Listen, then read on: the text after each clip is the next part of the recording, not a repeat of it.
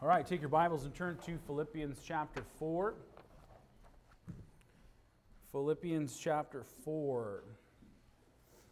And we're going to be having a baptismal service after the preaching time this afternoon. We also are going to spend some time praying together over our packets for our native ministry that we put together yesterday at Great Commission Day. And thank you for those of you who are here to help us with that.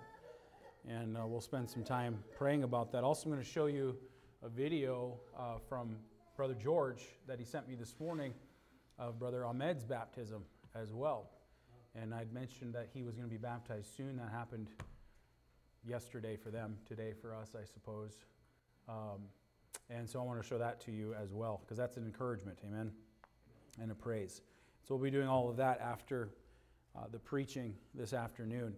But for now, I want you to look with me in Philippians chapter 4, and I want to direct your attention to verse 4. And I told you that we were going to be starting a series of messages on the idea of experiencing calm in a chaotic world and the formula that God has for His people, and we find in these verses. And so today is going to be an introductory message to this series, and we'll walk through some things and make some applications as well today. Beginning in verse 4, the Bible says, "Rejoice in the Lord always, and again I say rejoice. Let your moderation be known unto all men. The Lord is at hand.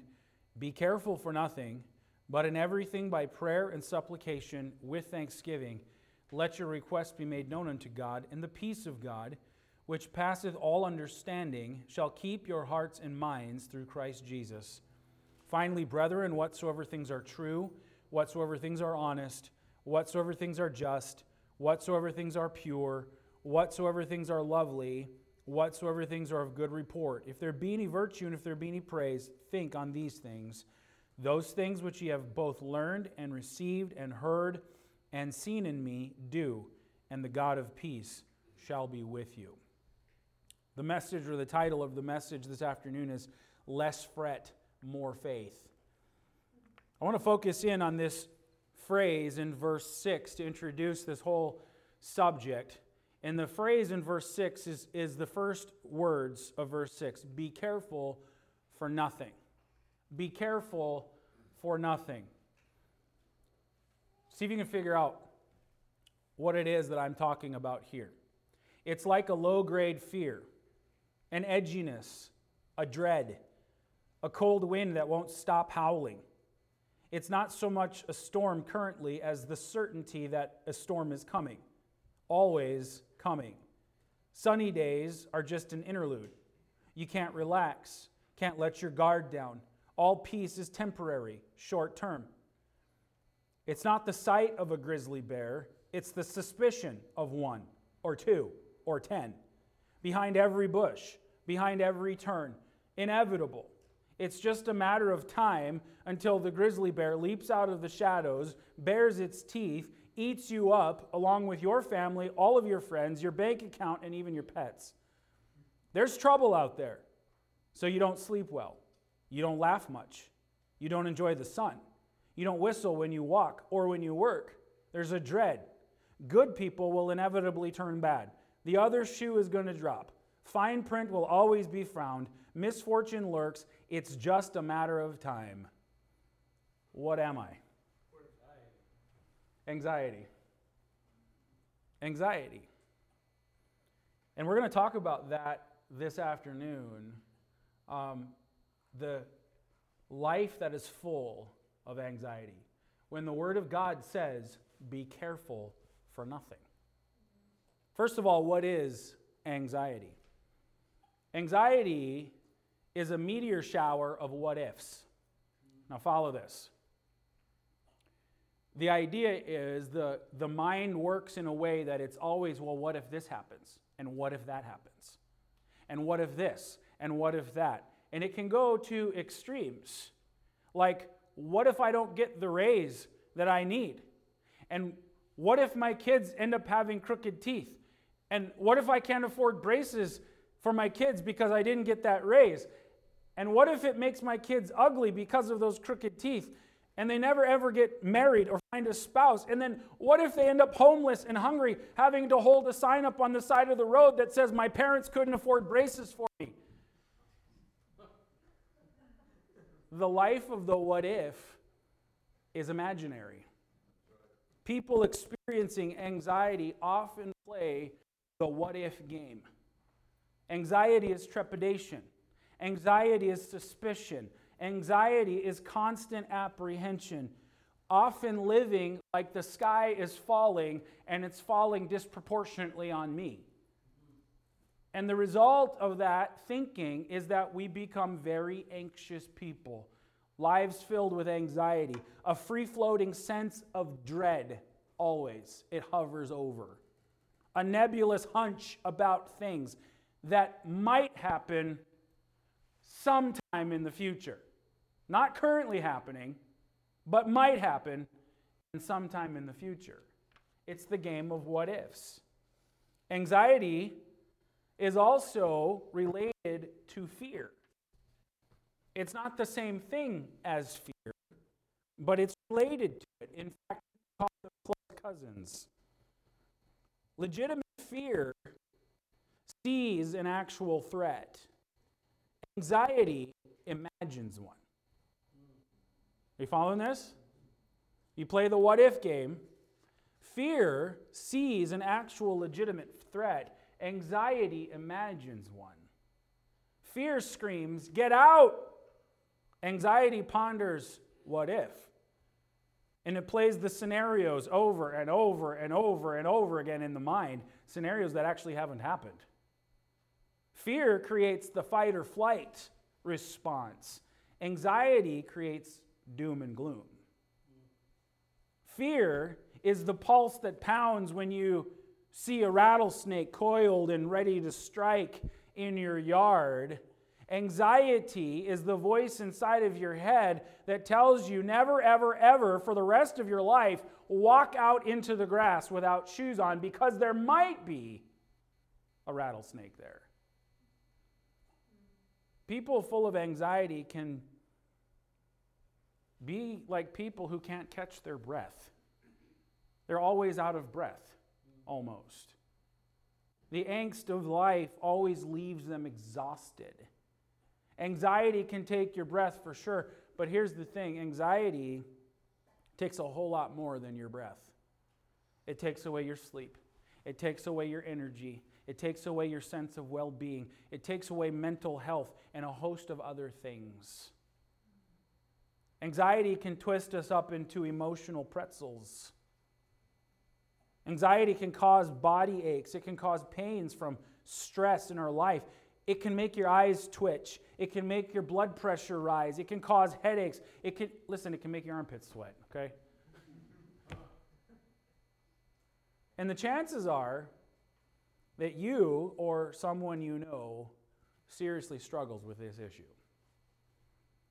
And I told you before that we were going to start this, and somebody might say, well, why are we going to preach on that subject? Because I think and I believe that it's a lot more common than what we want to believe, especially in the world that we live in.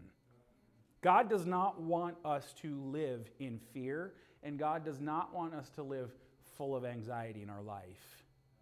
That is not the Lord's will for us. Let me just give you some stats here before we get a little farther. According to the National Institute of Mental Health, anxiety disorders are reaching epidemic proportions. In a given year, nearly 50 million Americans will feel the effects of a panic attack, phobias, or other anxiety disorders. Our chest will tighten. We'll feel dizzy and lightheaded. We'll fear crowds and avoid people. Anxiety disorders in the United States are the number one mental health problem among women, and second only to alcohol and drug abuse among men. The U.S. is now the most anxious nation in the world. Congratulations to us. The land of the stars and stripes has become the country of stress and strife. This is costly. Stress-related ailments cost the nation over $300 billion every year in medical bills and lost productivity. We're tense people. And the question that comes to mind is, why? maybe why the world is that way, but why are God's people that way?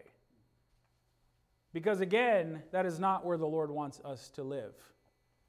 So we ask the question, what is anxiety? And we kind of get the idea of what it is.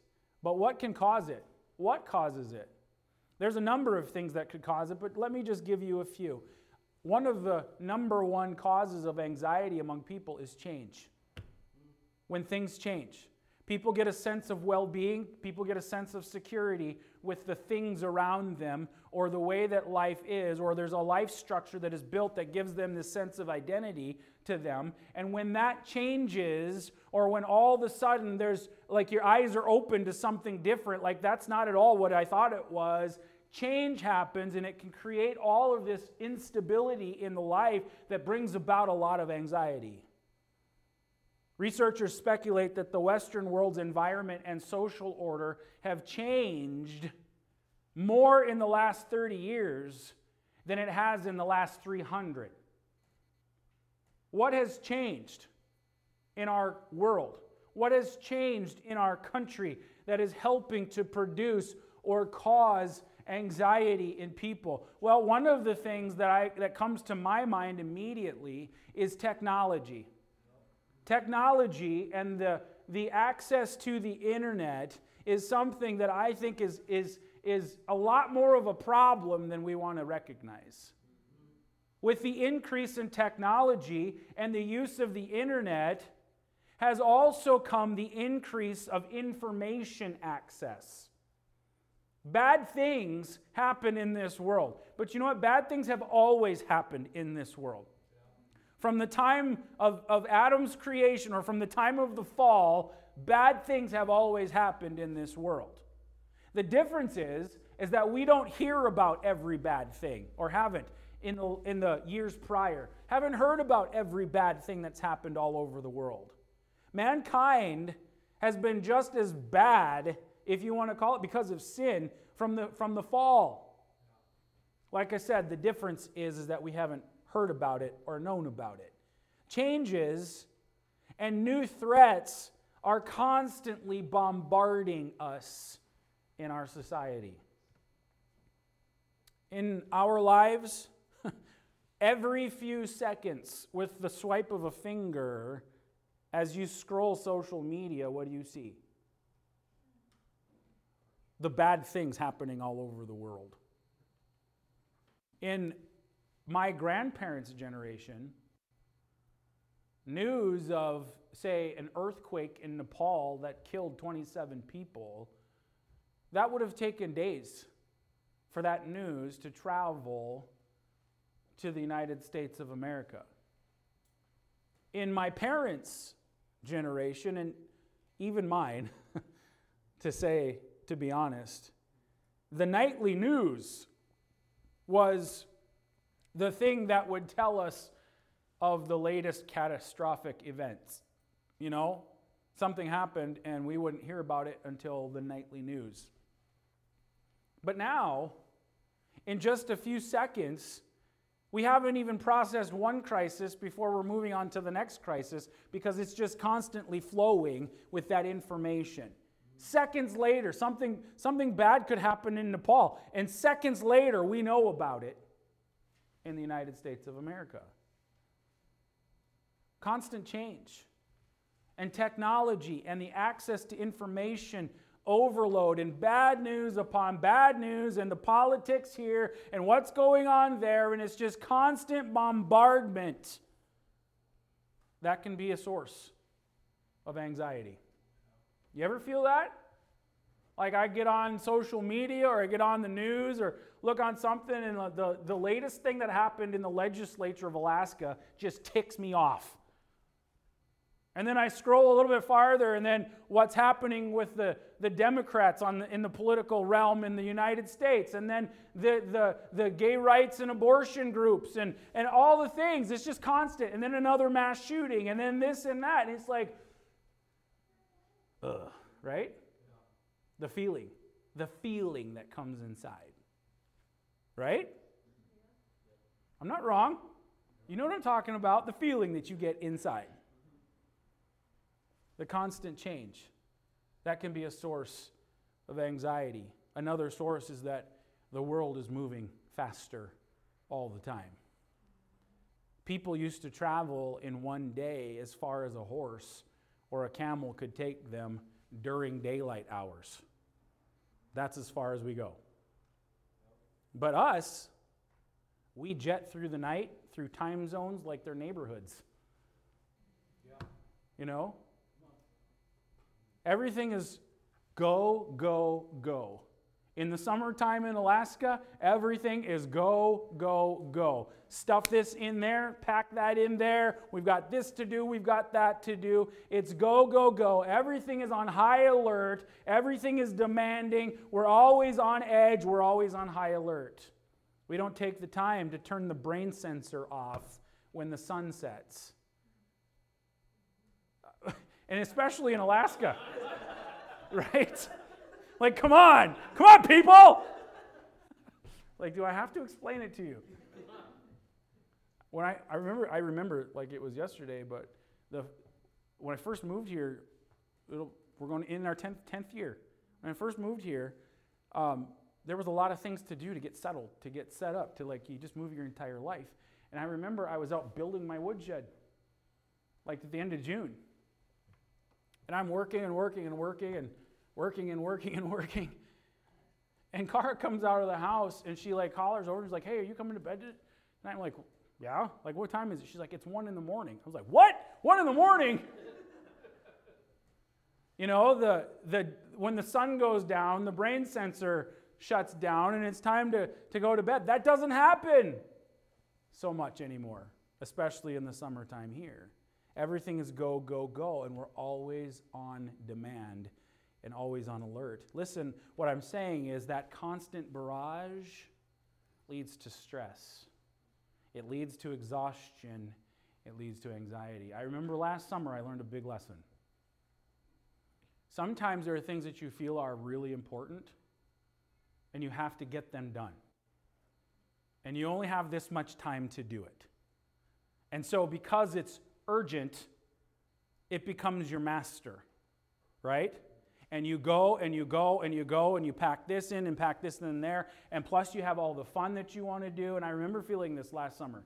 I remember feeling very convicted by the end of the summer because we had all of these things going on, and it was like you work so hard to do this, and then you do the fun for a day, and then you got to undo it, and then you're planning for the next one, and all of the really important things start to get pushed to the wayside. And I got to the point where I wasn't even enjoying the things that I said I wanted to do. And I look back and I thought to myself, and I believe the Lord showed me this, that the reason is because your priorities are wrong, number one. Number two, you're trying to stuff too many things in. That's not how I want you to be. This exhaustion that you're feeling, this stress that you're feeling, you're not even enjoying the things that you say you want to do, is all now become your life. And the reason is because you're trying to do too many things that aren't actually that important. Those things become urgent things, and they've become your master. And I was like, you know what? The Lord is right. He always is. So I on purpose made some changes for how things were going to go, Lord willing, for myself this year, because I don't want to do that again. I don't want to be in that same position. I don't want that feeling of stress and anxiety and the constant barrage that basically makes your life pass by you and you miss all the really important things. Another source or cause of anxiety can be personal issues and challenges that you have in your life. Like trials, for example. They can become a source of stress and anxiety in your life. Whether it's physical, you're bankrupt, you're broke, you're fighting sickness, you're losing your job, something physical that is draining, it can be a source of anxiety in your life. It can be relational, meaning that you've got terrible relationships with other people, and it's a constant source that is just, It can be a source of anxiety.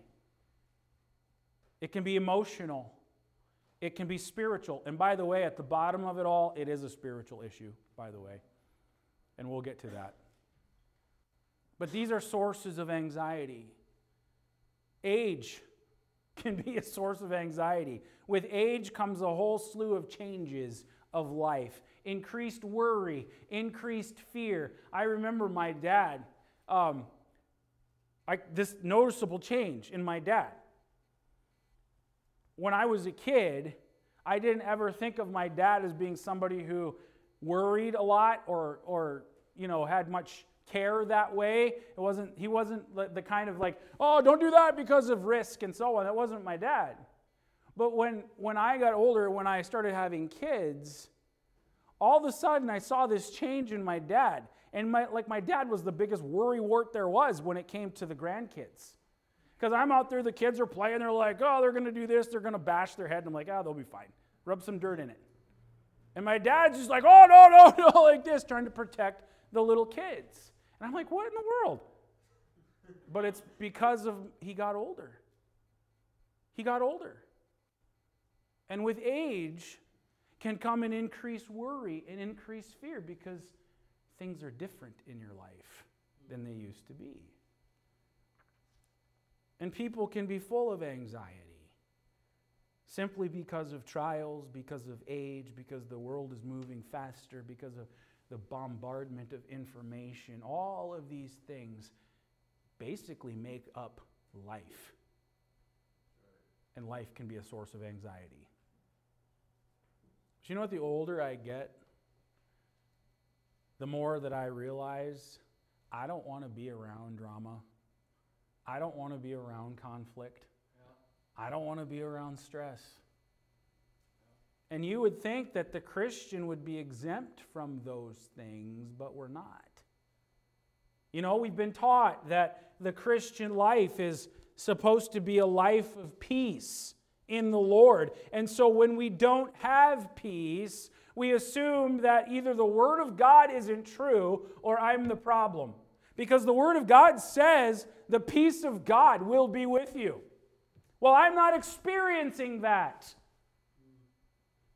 So is God's Word not true? Well, we would never say that, right? Paul says, be careful for nothing. And all I'm living is full of care of everything. Is that out of touch?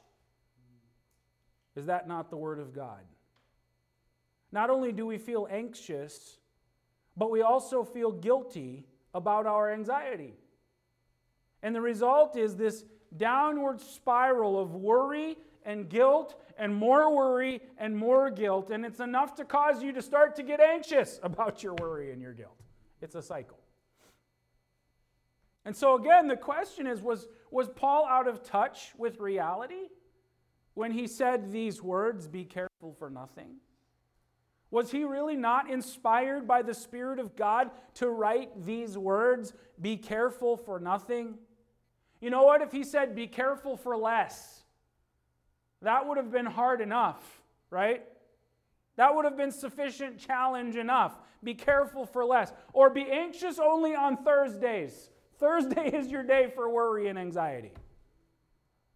Or be anxious when it's a season of trial or burden, then okay. But that's not what he said. He doesn't seem to offer any leeway here. He says, be careful for nothing. That's a strong statement. Have you thought about it? Have you thought about it? Be careful for nothing. What does Paul actually mean with this phrase, be careful for nothing? The word careful literally means anxious. So when we're talking about anxiety, we are talking about exactly what Paul is saying. Be careful or anxious for nothing. The word nothing means not one thing. That's what it means. So be anxious for not one thing. Here's the kicker. It's written in the present active tense. And what that means for us, it implies that this is something that is an ongoing state of life. Listen what I'm saying. Think about what I'm saying. Be anxious for nothing in an ongoing state of life. In other words, Paul is talking about the pattern of a way a person lives. Paul is talking about a life of perpetual anxiety about anything. That should not be present in the life of a child of God. It would indicate a life that, listen, a person who has a pattern of life that is full of anxiety, this ongoing state of life, would indicate a life that's actually not being lived by faith in the Lord. Let me make this note, just so we're aware. If you've got some anxiety in your life, does that mean that you're sinning? If the Bible says, be careful for nothing, don't be anxious over one thing. Well, I've got some things I'm pretty anxious about. Does that mean I'm sinning? Well, having the presence of anxiety in our lives at times does not automatically equal sin. The presence of anxiety at times is probably going to be unavoidable at some point because we're human. However, the prison of anxiety is not of God. Okay? The presence of anxiety, that's probably unavoidable at times. The prison of anxiety is not of the Lord. Anxiety is not a sin, it's an emotion. But we can feel anxious about being anxious. Anxiety can, however, lead to sinful behavior, and that's what we need to be aware of. For example, when we numb our fears with something, rather than take those things to the Lord, or we spew anger in response to issues of life, or we peddle our fears to anybody that'll buy them, that's sinful behavior. Instead of taking it to the Lord, we try to numb it, we try to ignore it, or we'll talk about it, not that we shouldn't talk about our issues, that's not what I'm saying. Or we respond in a fleshly way to issues, that can be the sinful behavior. Just the presence of it, though, doesn't automatically equal sin, but it could lead to sinful behavior. However, if we live under the prison of it, that's not of the Lord. In Luke chapter 10 and verse 41, the Bible says, Jesus answered and said unto her, Martha, Martha, thou art careful and troubled about many things. What's he talking about? You're full of stress. You're full of anxiety in your life. And then he says in verse 42, but one thing is needful, and Mary hath chosen that good part which shall not be taken away from her. What an interesting contrast is laid out there. Martha, you're careful and you're troubled about many things, but there's something that's really needful, and Mary's chosen that thing, and it's not going to be taken away from her. What was she doing? What was Mary doing? Martha was cumbered about. She was serving, and she's like, Lord, tell my sister to come and help me. And Jesus says, leave her alone, because she's sitting at my feet. Who was the one who was at peace?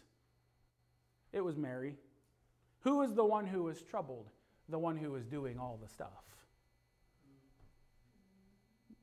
The point I'm trying to make here is that Jesus Christ is the source of peace. He's the one that we need to come to and lay the burden at the feet. We ask the question, what is anxiety? We ask the question, what can cause it? The third question that should be asked should become personal. Am I an anxious person? Some people are like, no, I don't care. No worries. Not anxious about much at all. Okay. It can be more of a problem for others than for some. But let me just give you a little test here. And this isn't going to be exhaustive by any means, but it certainly can be an indication of something in our life. And I'll do that by asking some questions. And so you make it personal as I ask the questions. Do you laugh less than you once did? Is there less joy in your life than there was at another time? Do you see problems in every promise of God's word?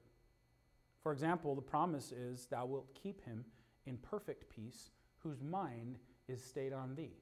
That's a promise. Do you find problems in every promise of God's word? Like, that's not really true.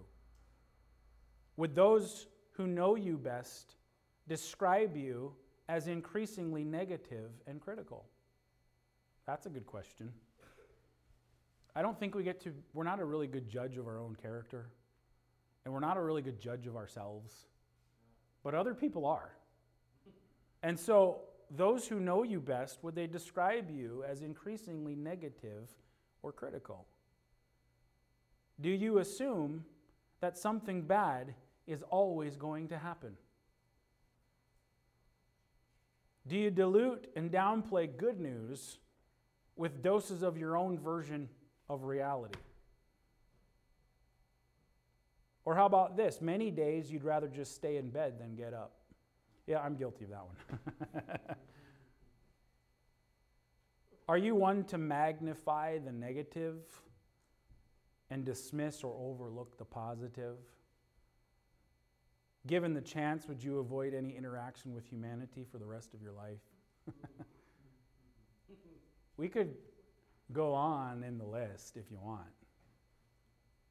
But if you answered yes to most of those questions, or you could see some of that in your life, I have a scripture for you. Philippians 4, verses 4 through 8. Rejoice in the Lord always, and again I say rejoice. Let your moderation be known unto all men, the Lord is at hand.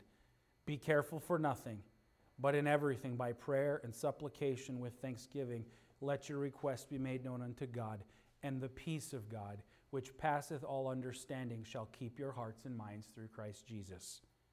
And then verse 8 talks about all of these good things and necessary things and right things. And Paul says, if there be any virtue and if there be any praise, think on these things. Friends, we ought to be so familiar with these words of Scripture that they become our friend. 5 verses here with 4 admonitions that lead to a wonderful promise. The promise is the peace of God that passes all understanding, that keeps or guards your heart and your mind. What are these 4 admonitions? And in this series, we're going to break these 4 things down. The first is celebrate God's goodness. Verse 4 says, rejoice in the Lord always. Always. Even in times of trial, even in the things that bring about stress and anxiety, rejoice in the Lord. This is part of the formula for finding peace with God, or in God. Secondly, ask for God's help. Verse 6 says, let your request be made known unto God. Rejoice in the Lord. Ask the Lord for his help. Thirdly, leave your concerns with the Lord. The second part of verse 6 says, do it with thanksgiving. Do it with thanksgiving, meaning that this problem, this trial in life, I'm going to just leave it with the Lord, and I'm going to thank the Lord for his sovereignty in my life, because he knows exactly what's going on. Amen. Fourthly, meditate on good things, verse 8. Think on things that are good and worthy of praise. If you were to do an acrostic, it would spell the word calm. Celebrate God's goodness. Ask for God's help. Leave your concerns with the Lord. Meditate on good things.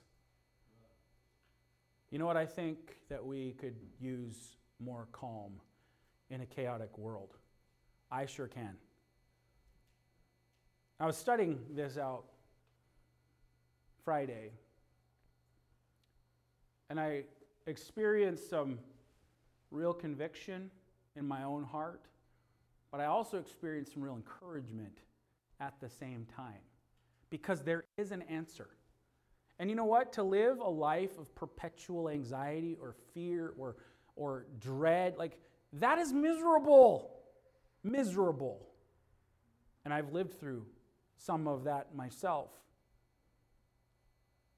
The truth of the matter is, God is there, and He's ready to give all that we need if we'll trust Him and we'll do what He says. And we'll discover a life that is characterized by actual peace and calm in the Lord rather than a life characterized by trouble and anxiety. You know what? It's going to require some work. We shouldn't have the attitude, and we shouldn't, people who don't struggle with this sort of thing might be more inclined to be this way. We shouldn't take the attitude that anxious thoughts and fears can just be waved away with a simple pep talk. No, it's going to take some work, and it's going to take the Word of God to be implanted in the life that's going to bring about real change. But this much is sure. It is not God's will that His children lead a life of perpetual anxiety.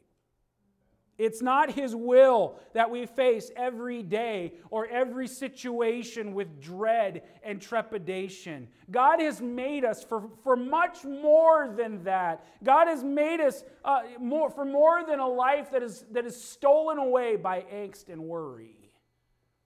That's not how God wants us to live.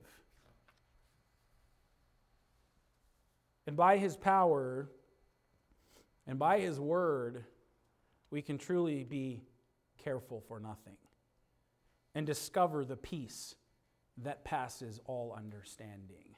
Are those just words that we don't really believe? Or are they promises that we can experience in our life?